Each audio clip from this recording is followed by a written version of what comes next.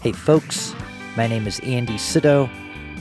I'm a singer, songwriter, producer, podcaster, whatever else I got to do to make it work, based in Denver, Colorado. My guest today is Louisiana-based singer and songwriter Evermore Nest.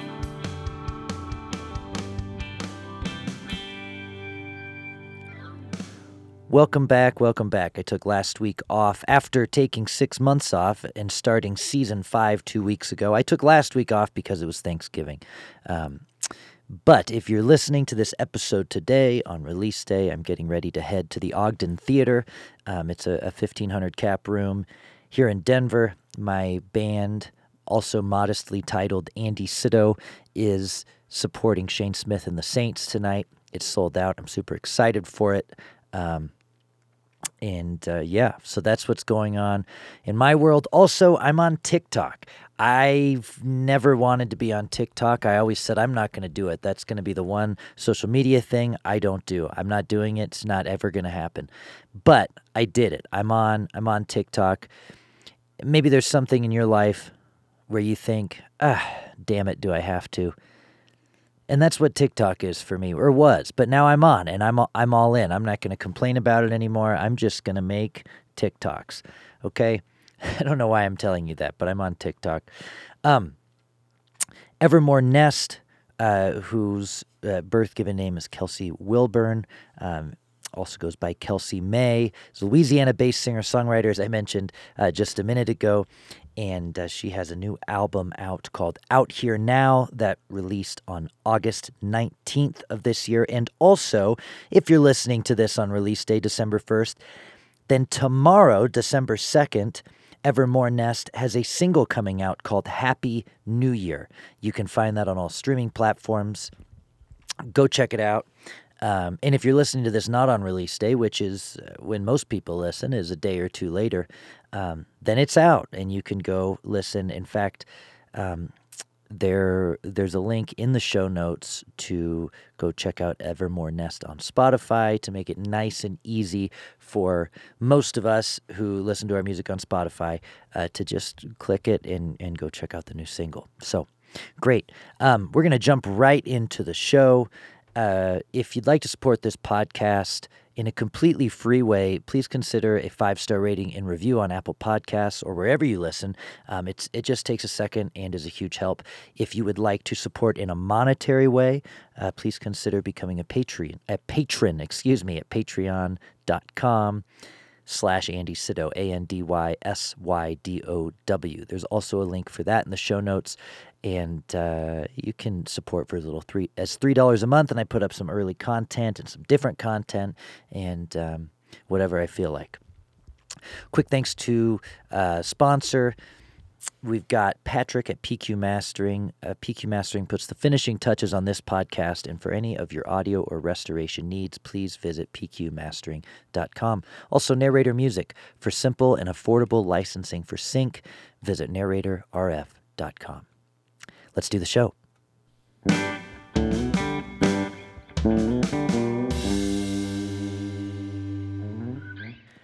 Kelsey, thanks for coming on the pod. How are you doing? I'm doing great, Andy. Thanks for having me. I'm having to get all this set up again because I put out my 100th episode in May. Congratulations. Thank you. I did one in-person episode with Taylor Abrahams when he stayed with my wife and I here in August, but I'm used to doing the weekly thing and I haven't done it for 6 months, so it would be right for me to misrecord this the first time. So thanks for letting me redo the intro. Absolutely. I'm all about the redos and do things twice and 3 times even. Yeah. Well, and how are you in the studio? Are you one of those people that does things like a million times, or are you the very organic, that's how it happens, let's leave it that way? It depends on who's recording it. If I'm recording it, then I'm probably going to do it a million times. If I'm in the studio with working with the people I make records with, then generally, no. I just usually 3 to 4 takes, maybe 5 tops, and call it a day. How much trust do you put in the people and I don't even mean like in terms of personnel, you're working with great people. I just mean some artists are very hands-on with their own production, whereas other artists will totally default to what the producer says. Where do you sit on that spectrum? I think I'm pretty type A, so I think I end up being pretty hands-on, no matter who I'm working with. But I mean, I obviously pick people that I trust, that I know that I don't have to be, too I don't have to overstep. Like they're there to do their job and I trust them to do it and I trust them to tell me if I need to, change something or Right. adjust this or that. But I am, I'm kind of a perfectionist when it comes to studio work. So if it's not how I want, we're gonna get there eventually. Yeah, yeah, absolutely. Well, and I always think it's funny too because one, both producing for other artists and as an artist, I'll totally flip. Like as the producer, I'll say, "Hey, that was amazing. That was great. That was the take." And then as the artist, the producer will say that to me. I'll be like, "That was terrible." Right. I don't know. But so speaking of the recording process, maybe we should just jump straight into that. You put out a record on August 19th, called Out Here Now, and that was actually just talk about the record a little bit. How long was that in the works before you put it out? Well, I guess the songs kind of came into play across the whole time off. The time off we all did not want to take. So it was kind of a slow process. I made a record with producer Nielsen Hubbard back in 2017 that we released in 18. That was the first Evermore Nest record, The Place That You Call Home. And following that, we had a great 2019 on the road, and I was starting to think about, okay, next steps, time to get back in the studio when 2020 happened. And that really slowed things down a great bit, both in terms of the recording process, but also in terms of just songwriting for a new record. I didn't have really all the material that I wanted for a new record yet. And then when 2020 hit with all of its I just felt very uninspired, and it took me a while to get going writing again. So, yeah, the journey from 2018 to putting out this record in 2022 was longer than anticipated, but worth the wait, I think, in the long run. And even though there's a big wait in between, to me it sounds like the two records are sort of siblings in a way. I don't know if you feel that way about it. I know there's a lot of the same personnel playing on the records, and it felt like it's a sequel in some ways. Like it's a different record. But there was a lot of similarities too. Did you feel that way?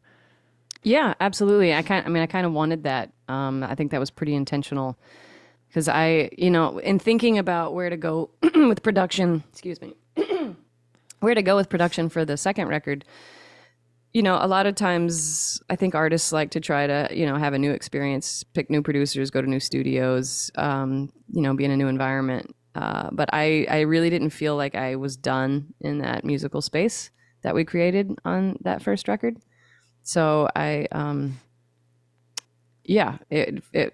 kind of natural that it sounds like a sibling because I think that's kind of how I was hoping it would. And how do you feel about that space now? Do you feel that you want to continue in that same space, or are you eager now that you've done two records like this to try something completely different? I'm not sure. I haven't gotten to that point yet. I think the next batch of songs will probably determine that, and they're not fleshed out yet, so we'll see. Yeah. Well, and are you constantly writing, or are you the person who writes, does the production, does the record, releases the record, and then goes through the system all again? It's the latter, definitely. I think there's so much creativity that goes into putting out a record. It almost exhausts so much of that energy, the whole process of the release. So, yeah, it's cyclical for me. There's a an up and down, a roller coaster of sorts of writing. I wish it was more regular, and maybe I would be if I weren't an independent artist. doing all the things, wearing all the hats, you know? Yeah. I'm not sure. I don't have that luxury. So maybe one day I'll find out. But for now, it'll just be what it is. What hats would you want to take off immediately if you could? That's a great question. I would have to say management just because it is the most encompassing. It is like, it's basically all the admin that a person has to do. And that is such a time suck. Yeah. Yeah, it is. It is. I mean, I'm sure you know. I've thought about this because I'm I'm maybe very I think I'm a pretty hands-on person as well, and I think even if I was on a major record label selling Ed Sheeran numbers of records, I there'd probably be some things that I still would really want control of and it'd be important Sure. to me, but Yeah. other things that I'd be so happy to give up, like booking. Right. I don't know. But No, it's real. And like the whole, I don't know, just there's a million things to think about behind every action I think that we take as artists trying to survive in this very difficult musical landscape. yeah, no, absolutely. Absolutely. And to jump kind of back into this musical space we were talking about, um, Sure. your music in general, I mean, I think it's, you're branding it as Americana, but Americana can be a whole lot of different things. There's folk in there, there's gospel, there's blues, modern sounds of growing up in the '90s. Right, there, you can hear all that Hmm. in your music, and there's roots instrumentation. And I also maybe even hear like a little pop flavor in songs like Out Loud with the Sure. whistles and stuff. That sounds triple A to me. Where do your influences come from? Um, I don't know. I don't always know how to answer that question. I think I did a deep dive when I was trying to figure out how to talk about this record. And I think you've touched on a lot of the things that I discovered about myself. I grew up in North Louisiana. Shreveport, Louisiana is where I was born and raised.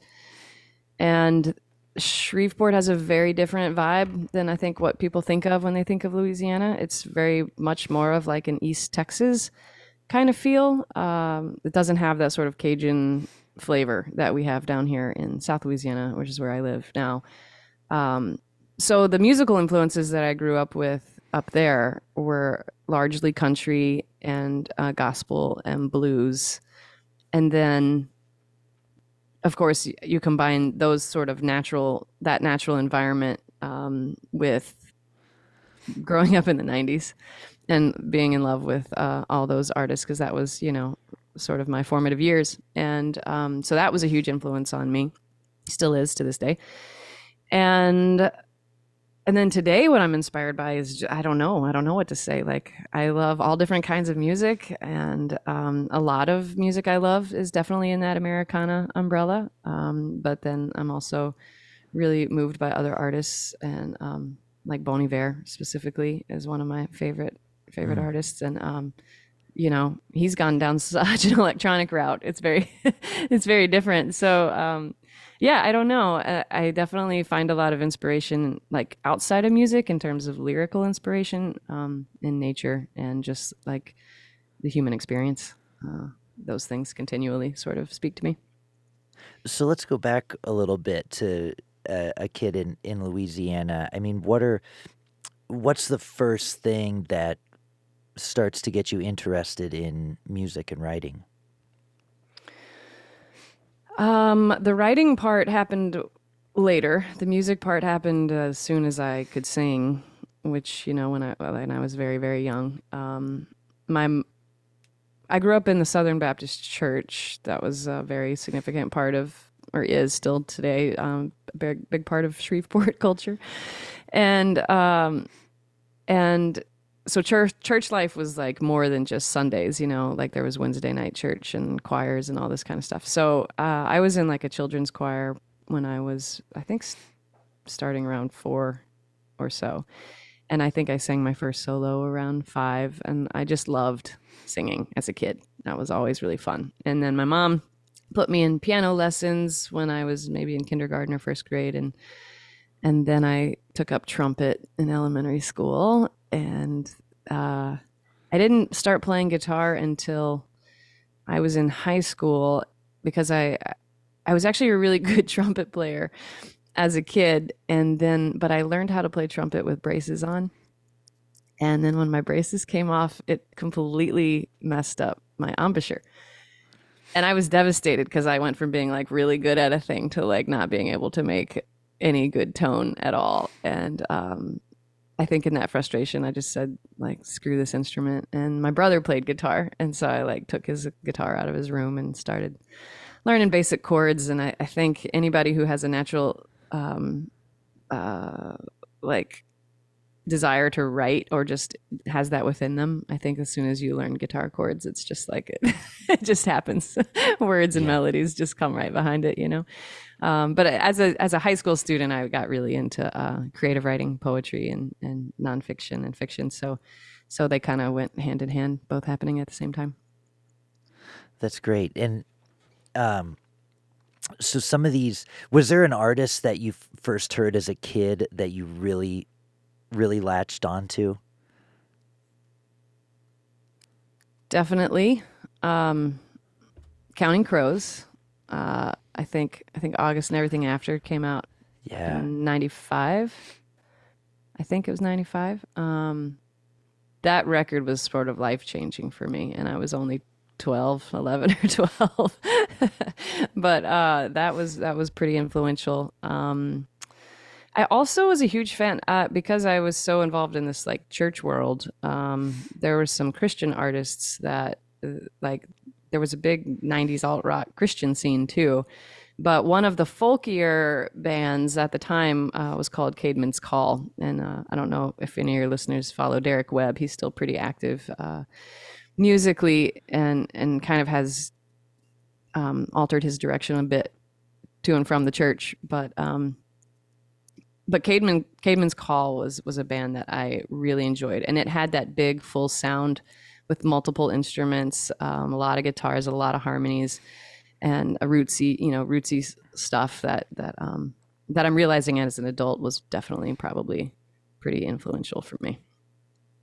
Yeah. And oh, that's interesting. And when you got to, as you got older, in high school and stuff, what kind of a kid were you? It doesn't even have to be musical. I mean, what were you getting involved with in school? What kind of a person were you? I love this question. What a fun thing to think about. What kind of kid was I? I was a tomboy always, and really into sports. I just had an older brother growing up, and I always wanted to do whatever he was doing. So that meant playing baseball or football. We had a beautiful park behind our house. So I grew up doing all those things: basketball, softball, and then I always loved performing. Like I had that, that whether it was piano or trumpet or singing in church. I didn't really start singing in any sort of creative landscape. A big, there wasn't really an opportunity for that. Like we didn't have a lot of high school bands and play coffee shops to play when I was a kid. So that didn't really start until I was in college. But I think in high school I got really into kind of moved a little bit away from the sports stuff and moved into I don't know, being interested in books and poetry and going to concerts, stuff like that. What kind of books? Well, like whatever we had to read. Yeah. Okay, you sure. know, I mean, as a little kid, I read stuff. Oh, I really loved mysteries. So I'd read like the old classics, but I'd also read like Encyclopedia Brown. I don't know if you remember Encyclopedia Brown. Yeah. Those were fantastic books.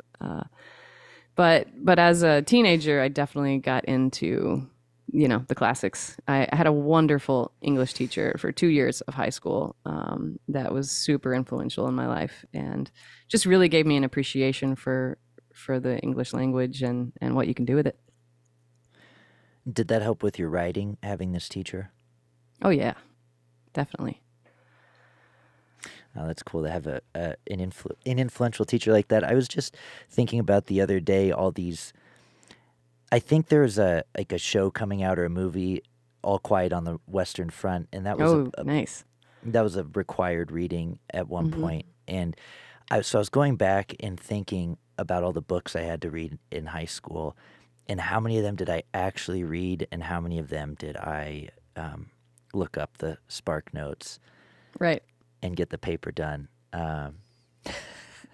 Well, it's funny because I recently started.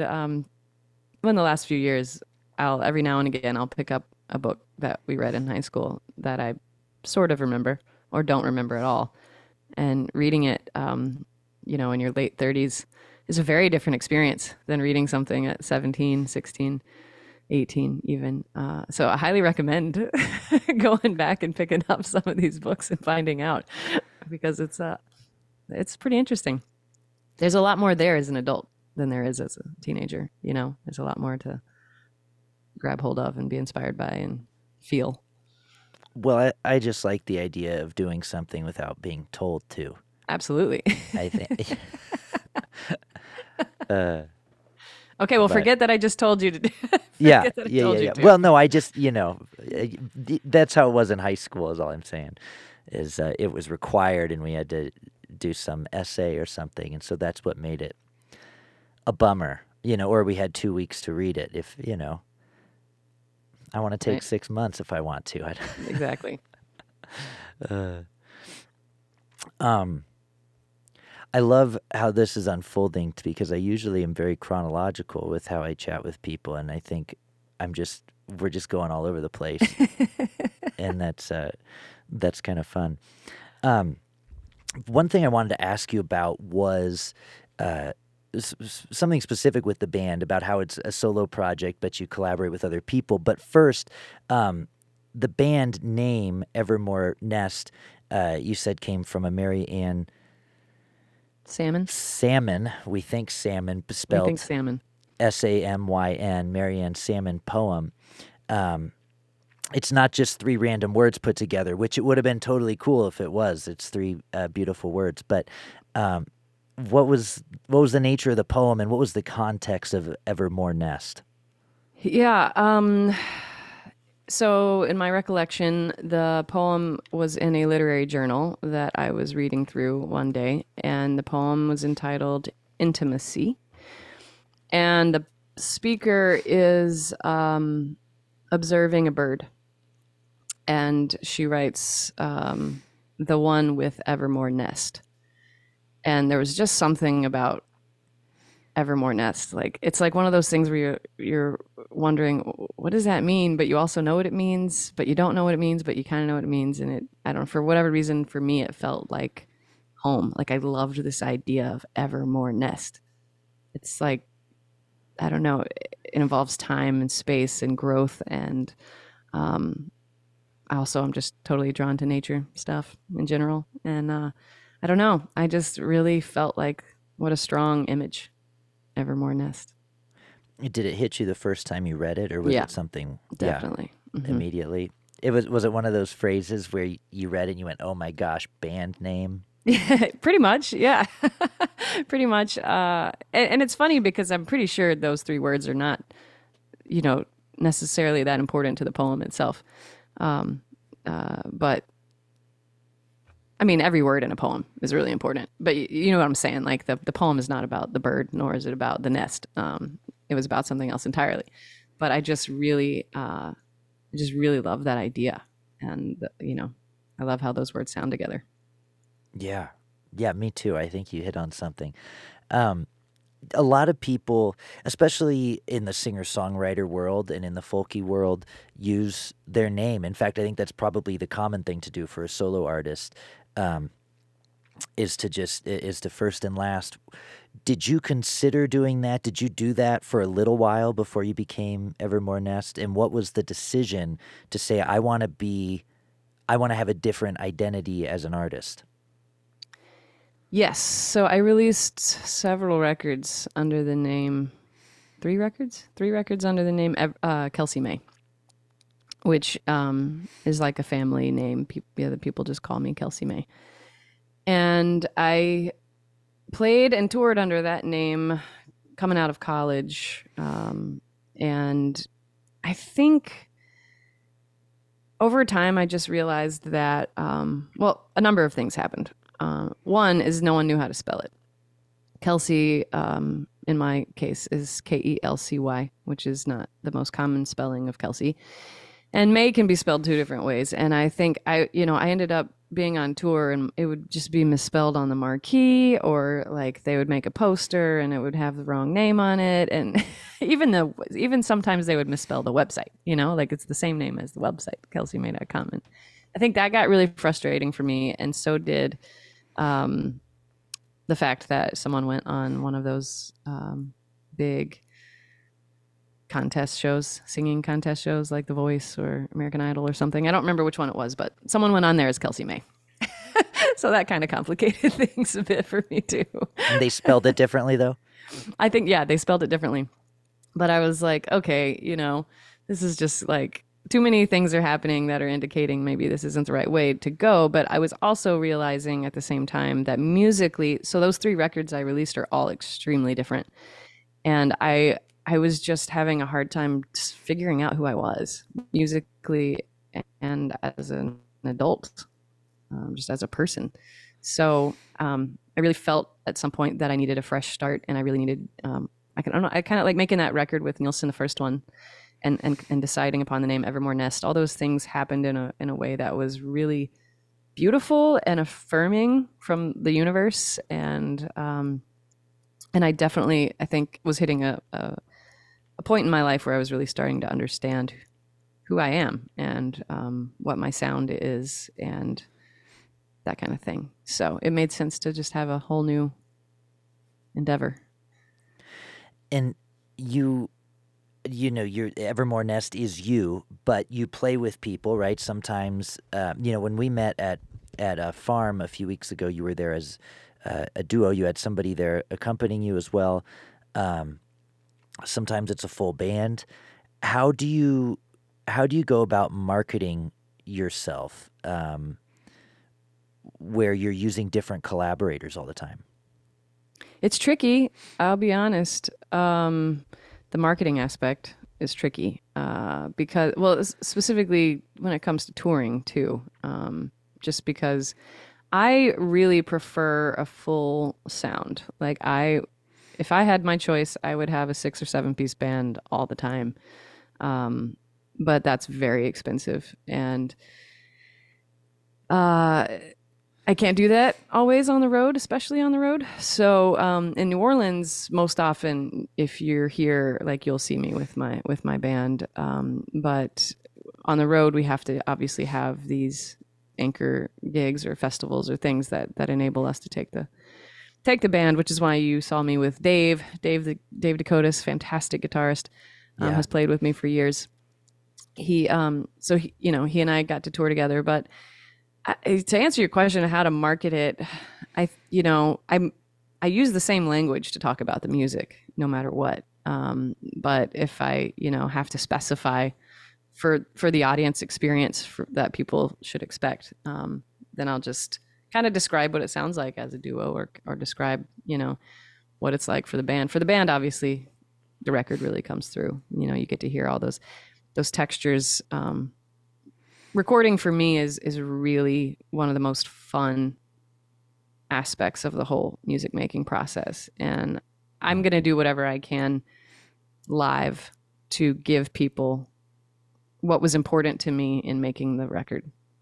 I don't know if that makes sense. Yeah, absolutely. And so when you take this, I mean, you want the record sound live, or you want to be able to represent the songs in that way.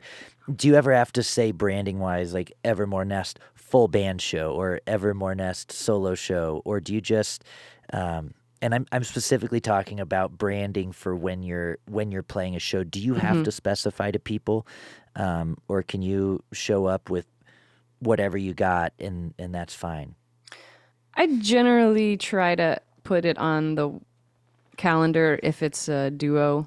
If it's less, I don't always specify full band because generally that's what I like to default to. Um, but if I'm on tour as a duo, I'm gonna put that in the in the name of the show, just to just because I don't know, as a fan of other artists, I like to know these things. I mean, I don't have to, but I like to, especially if I listen to them in a band context. You know, it's nice to know that you're going to hear them solo, or I don't know. I guess it Right. doesn't really matter. Now that I think about my experience, no, I don't really have expectations for other artists, but for some reason, I think maybe my audience does. I don't know. Yeah. No. And it's I don't know. It's interesting. I'm asking your take on it too because I'm Andy Sito whether I have a band or not, and I love to play with a band too. And it's always um, I never know whether to specify or put it in parentheses um, or Right. give it a different name. I don't know, Well, but I think it's interesting. You've touched on a point with like the fact that, you go by your name, and I go by Evermore Nest. So there's always like an implicit, is that a band? When, but I think about Hooray for the Riff Raff. I think about Bright Eyes. These are solo artists that have backing bands, and sometimes it's just them and sometimes it's not. And I guess it'd be interesting to go look at their calendars and see what they say. But I think yeah, I mean, they're big enough. They always do it with the band, I think, yeah, largely. yeah. Right, right, sure. But they Um, probably post when they're doing solo shows, I would think. yeah, yeah. They probably put that in parentheses. I Right. So don't know. I don't and I know how would to do too. I would those. put solo or I would put duo, but beyond that, I think I just let it be. Let's jump into a little bit more of the business side of things. For an independent artist, it's you have to figure out who your team's going to be, and as we kind of touched on earlier, what you're going to do yourself. Um, One part of the team that you do have is a booking agent. Um, how did that come about, and how has that affected your touring? Great question. I don't have a great answer for the second half of it because it's so new. So Yeah, I don't have a lot of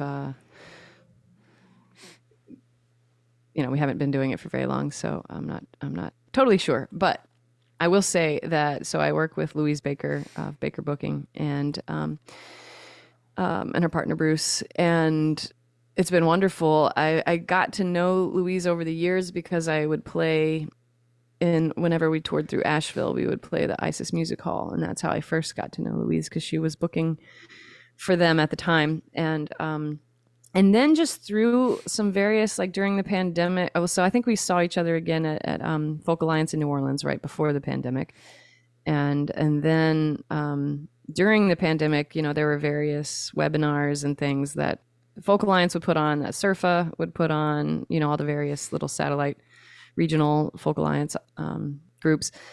And I think Louise and I connected on one of those, and I had some questions for her, so we got to catch up and talk about some different approaches to things. That was really cool. And then I got to see them again at Surfa this last year. I went to Surfa, and which is the Southeast Region Folk Alliance for those who may not know. Yeah, and we just had a really nice time talking. I think I had this new record about to come out, and they were aware of that, and they were aware of my need for booking for national tours. So it just it was one of those things that happened kind of naturally. I know I've been told, as most artists have been told, who are emerging, so to speak.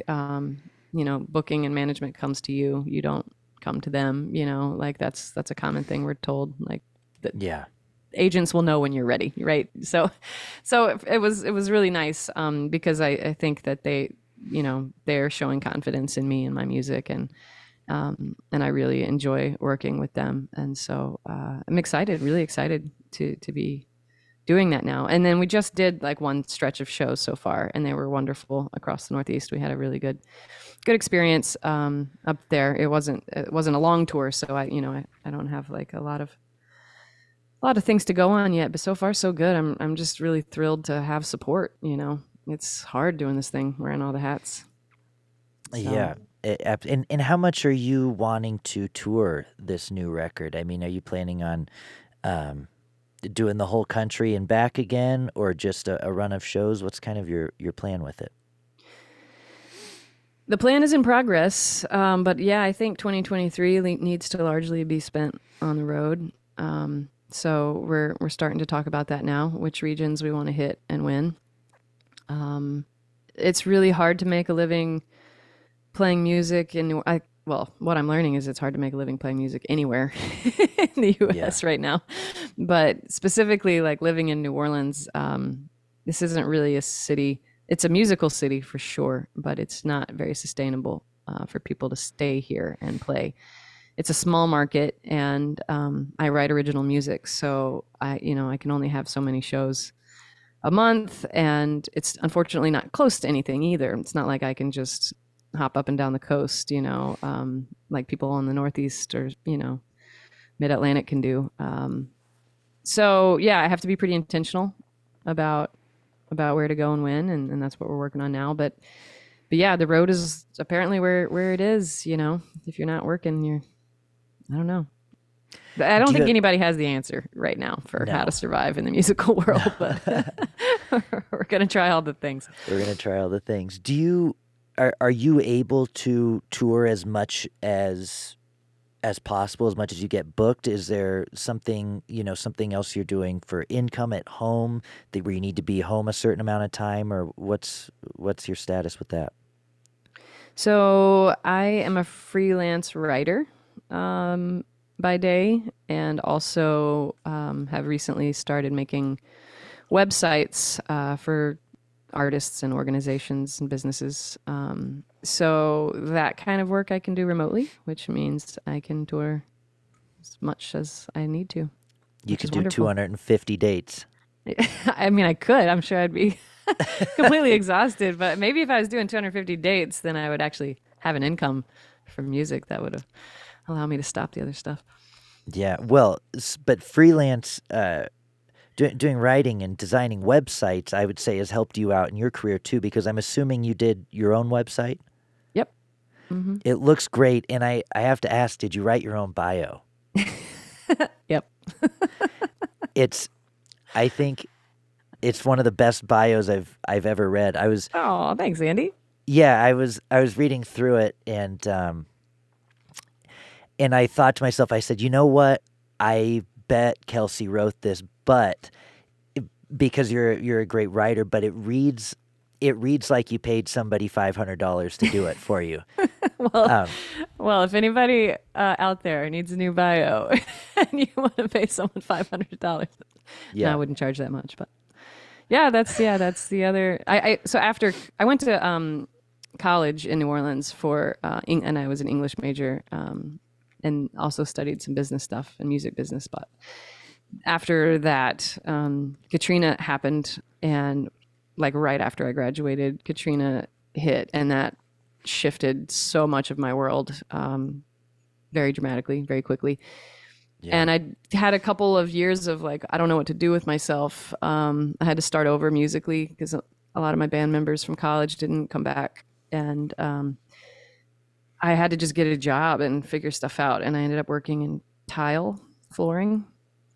And that was not fulfilling, I will say. But it had its moments. But it was not inspiring. And I was like, all right, I got to figure out how to be around creative people again. And I went to grad school for creative writing, and writing. Yeah, it's always been something I've loved. So it was an easy, I don't know, switch to flip to get some work in that world. can I read an excerpt from your bio? Absolutely. Evermore Nest's dynamic, homegrown voice, hugged by lush church pew harmonies, is complemented by ghostly, effusive guitars, spirited mandolin and banjo, mournful fiddle, and a rhythm section steady as a country train. I mean, my God. Can you t- Any I love indie adjectives. musicians I love listening to adjectives. this, yeah, That's a little that one's a little adjective heavy. I don't know. Not every sentence is like that, but Man, if somebody wrote a sentence about me like that, I don't have $500, but I would want to pay that person $500. Anybody listening who needs an adjective heavy sentence or a new bio,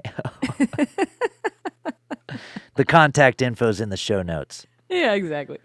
Call Kelsey. Do not call me. Yeah, well, it's it's great. So I had to touch on that because, and especially brought up the web design. Your website just looks really, really ultra professional. Awesome. Well, that's Yeah. wonderful news to hear.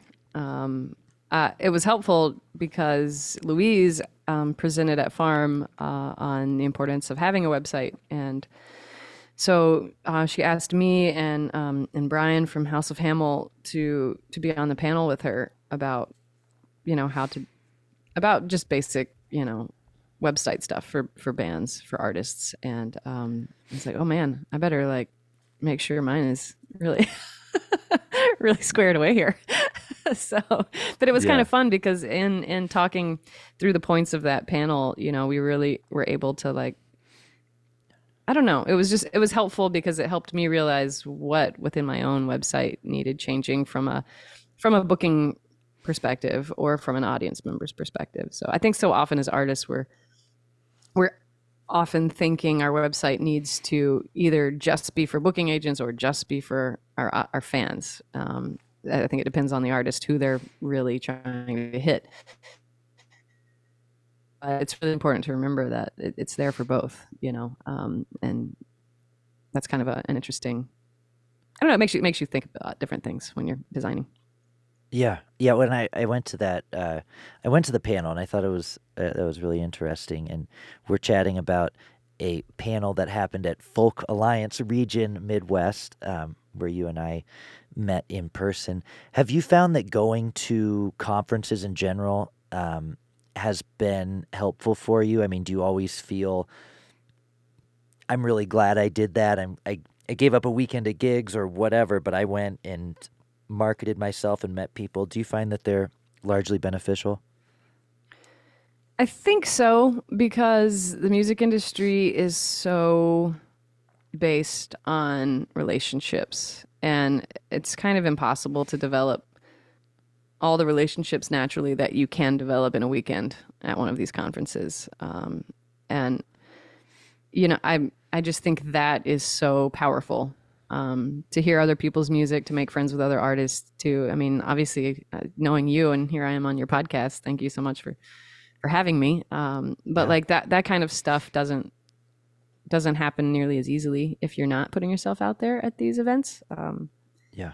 It's hard because it's expensive, and I think you have to prioritize which ones you want to do and how many a year. And there's arguments to be made for always doing them, but you also have to just remember that you got to make your art and do your art. Yeah, no, absolutely. Absolutely. As we've been bouncing all over the place, I want to make sure that we chat more about your new record and a new single that you have coming out too. We should also chat about that. On both these records, Nielsen Hubbard was your producer, and if the name's not familiar to you, he's done all kinds of records, and one in particular is he was the producer on Mary Gaucher's Rifles and Rosary Beads. But just as an extensive list of credits, how did you two first come in contact and end up working together?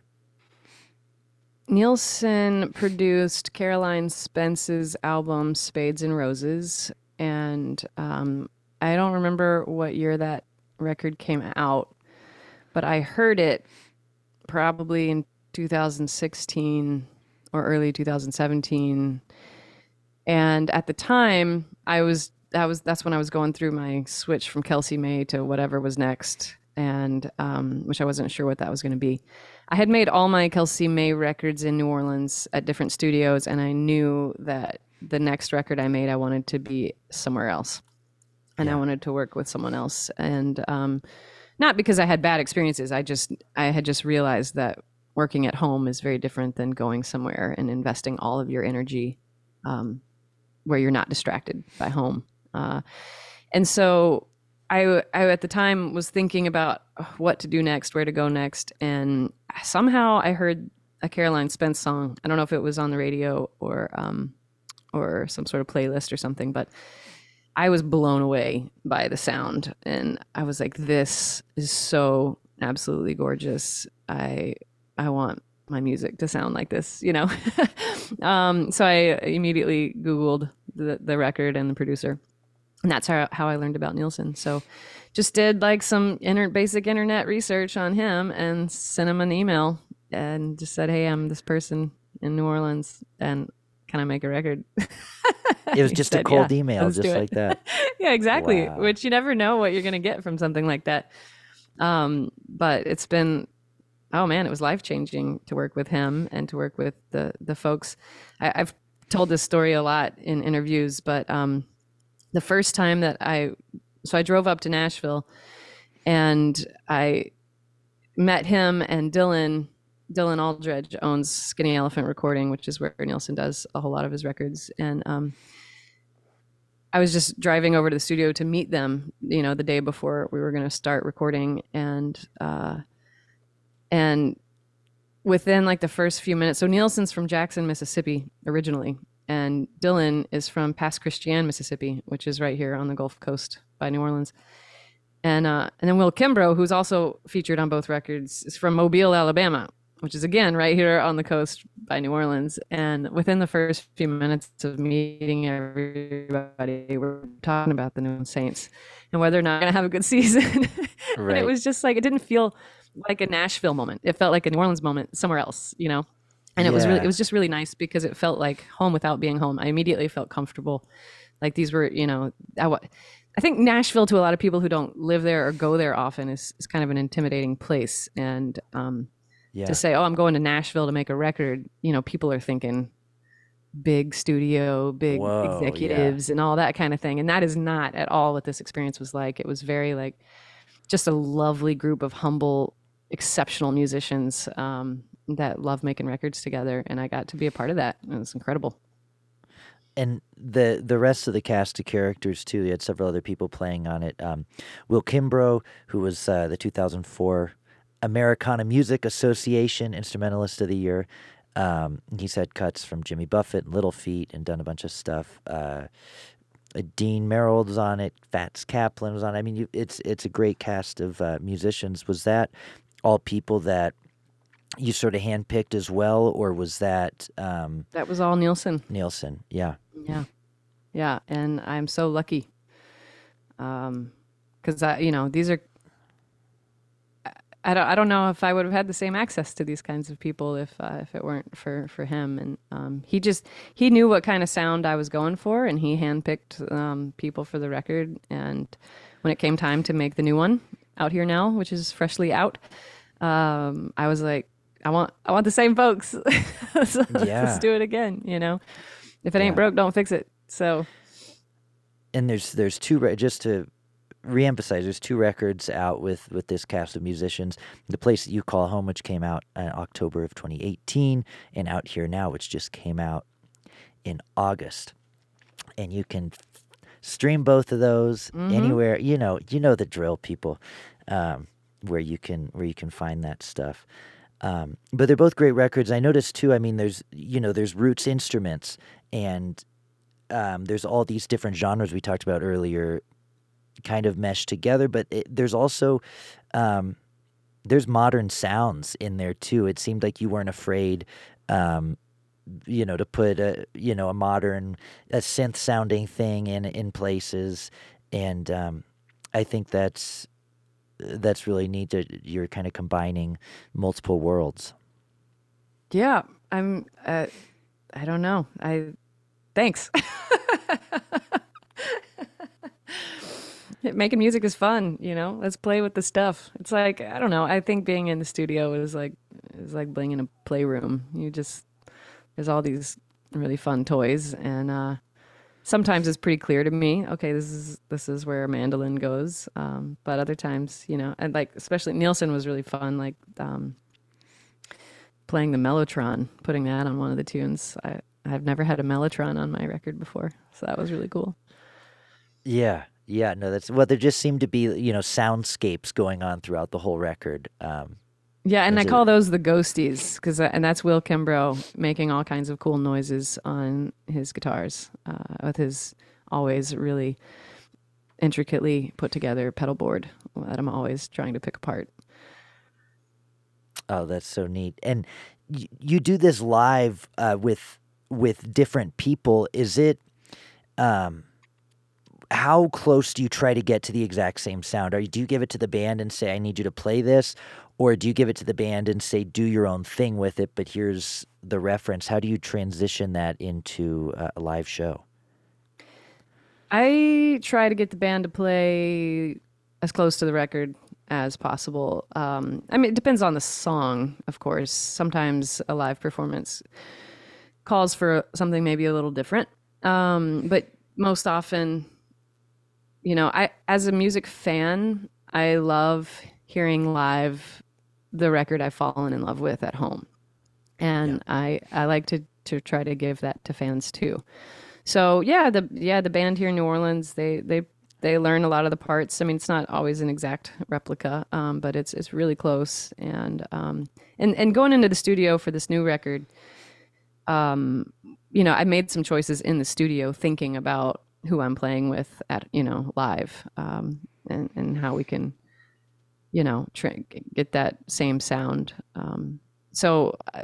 That's one of the differences I think from Out Here Now versus the place that you call home is that there's a good bit more banjo and mandolin, which is what my wife Lucy plays in the band. And so it was fun adding a lot more of that texture for Out Here Now. You have a single coming out on December 2nd, which this will be the day after this episode comes out. I think I got to double Cool. check that, but I think this episode will be out on December 1st. Single comes out on December 2nd called Happy New Year. Where'd you record this one and what's it all about? So yeah, Happy New Year. Well, I think you can probably gather the subject matter a little bit, Yeah. but it was recorded as part of the Out Here Now sessions. Like I was originally going to put it on the album, and then just as things happen when you record, sometimes you're like, well, I don't know, maybe this does or doesn't need to be a part of this group of songs. So yeah, it was recorded with the same musicians at the same time as the album, but I decided it's got kind of a little bit of a different vibe, a little grittier, a little more alternative kind of vibe to it. And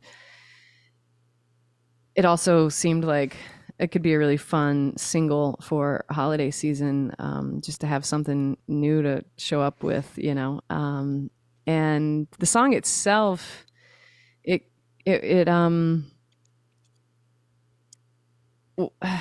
let's see. There Kickstarter is a thing, right? I'm sure you're familiar. Yep. Whenever I made The Place That You Call Home, one of the Kickstarter rewards, if you pledged enough, was to have a song inspired by you. And a friend of mine pledged at that level. And so this song actually came out of, I was looking at, there's a photograph of me and this particular friend walking to a New Year's Eve bonfire that used to happen post Katrina in New Orleans. It doesn't happen anymore because it got way out of control. And but basically, like this one neighborhood would pile up Christmas trees in the median and have this like create this giant bonfire. And What? there's a photo of me and my friend walking to it that year that I really love. And I was looking at that photograph whenever I started the song, and that's kind of where it came from. But the song itself is just the kind of a reflection on relationships and time and how I don't know. And it's interesting because Happy New Year, like when we say Happy New Year to somebody, we're like marking time, this whole like year shift. And it's in some ways you can argue that it's meaningful, and in some ways you can argue that it's totally arbitrary. And I just think I love that dichotomy of New Year's. And then like you never know what you're like. Sometimes you're celebrating because it was a good year, and then I remember like 2020 and 2021, everybody was like, "Oh, thank God it's over," And it's just such a Yeah. bizarre holiday in that way because it's like what we just celebrate to celebrate something. It's just kind of Right. like a fun arbitrary like, well, here we are again. Yeah, yeah. Everyone says they're gonna quit. Everyone quits drinking and starts working out for 7 days, Really, and then exactly. Yeah. whatever it is. Yeah. But yeah, Um, it's a fun tune. So I'm excited to have it come out on the second. awesome, awesome. Well, thank you so much for taking the time and chatting with me. I sure appreciate it. Is there anything we left out? I mean, I'm sure a bunch of stuff, but anything pressing we left out? Anything pressing? I don't have much pressing in my life generally ever. But I would say if this is coming out in December, if people are holiday shopping, I would love for you to check out the new Evermore Nest merch on the website evermorenest.com because we got some cool stuff. It's Absolutely. one of the fun things about making a new record is you get to make all new merch. New merch. You do Yeah. have cool merch too, and you had a very um, sensible setup. You had lots of merch, and it was very pretty and compact. You Oh, maybe had I my favorite. appreciate that. That's been You a have my struggle favorite over the merch setup at Farm. I don't feel like merch setup is very, I'm not like, that's not intuitive for me. So I really appreciate that. Well, you had me fooled. Well, if you don't mind, stay on the line with me for just a minute. But for in front of our listeners, goodbye and thank you. Thanks so much, Andy. All right, that was Evermore Nest. Links in the show notes to merchandise and music and all that other stuff. Check it out, and check out the new single, of course. Thanks again for listening. I sure do appreciate it. I think that's all. Any questions, comments, concerns, hate mail, or death threats, you can direct them to me at middleclassrockstar@gmail.com. Thanks for listening, and I'll chat with you next week.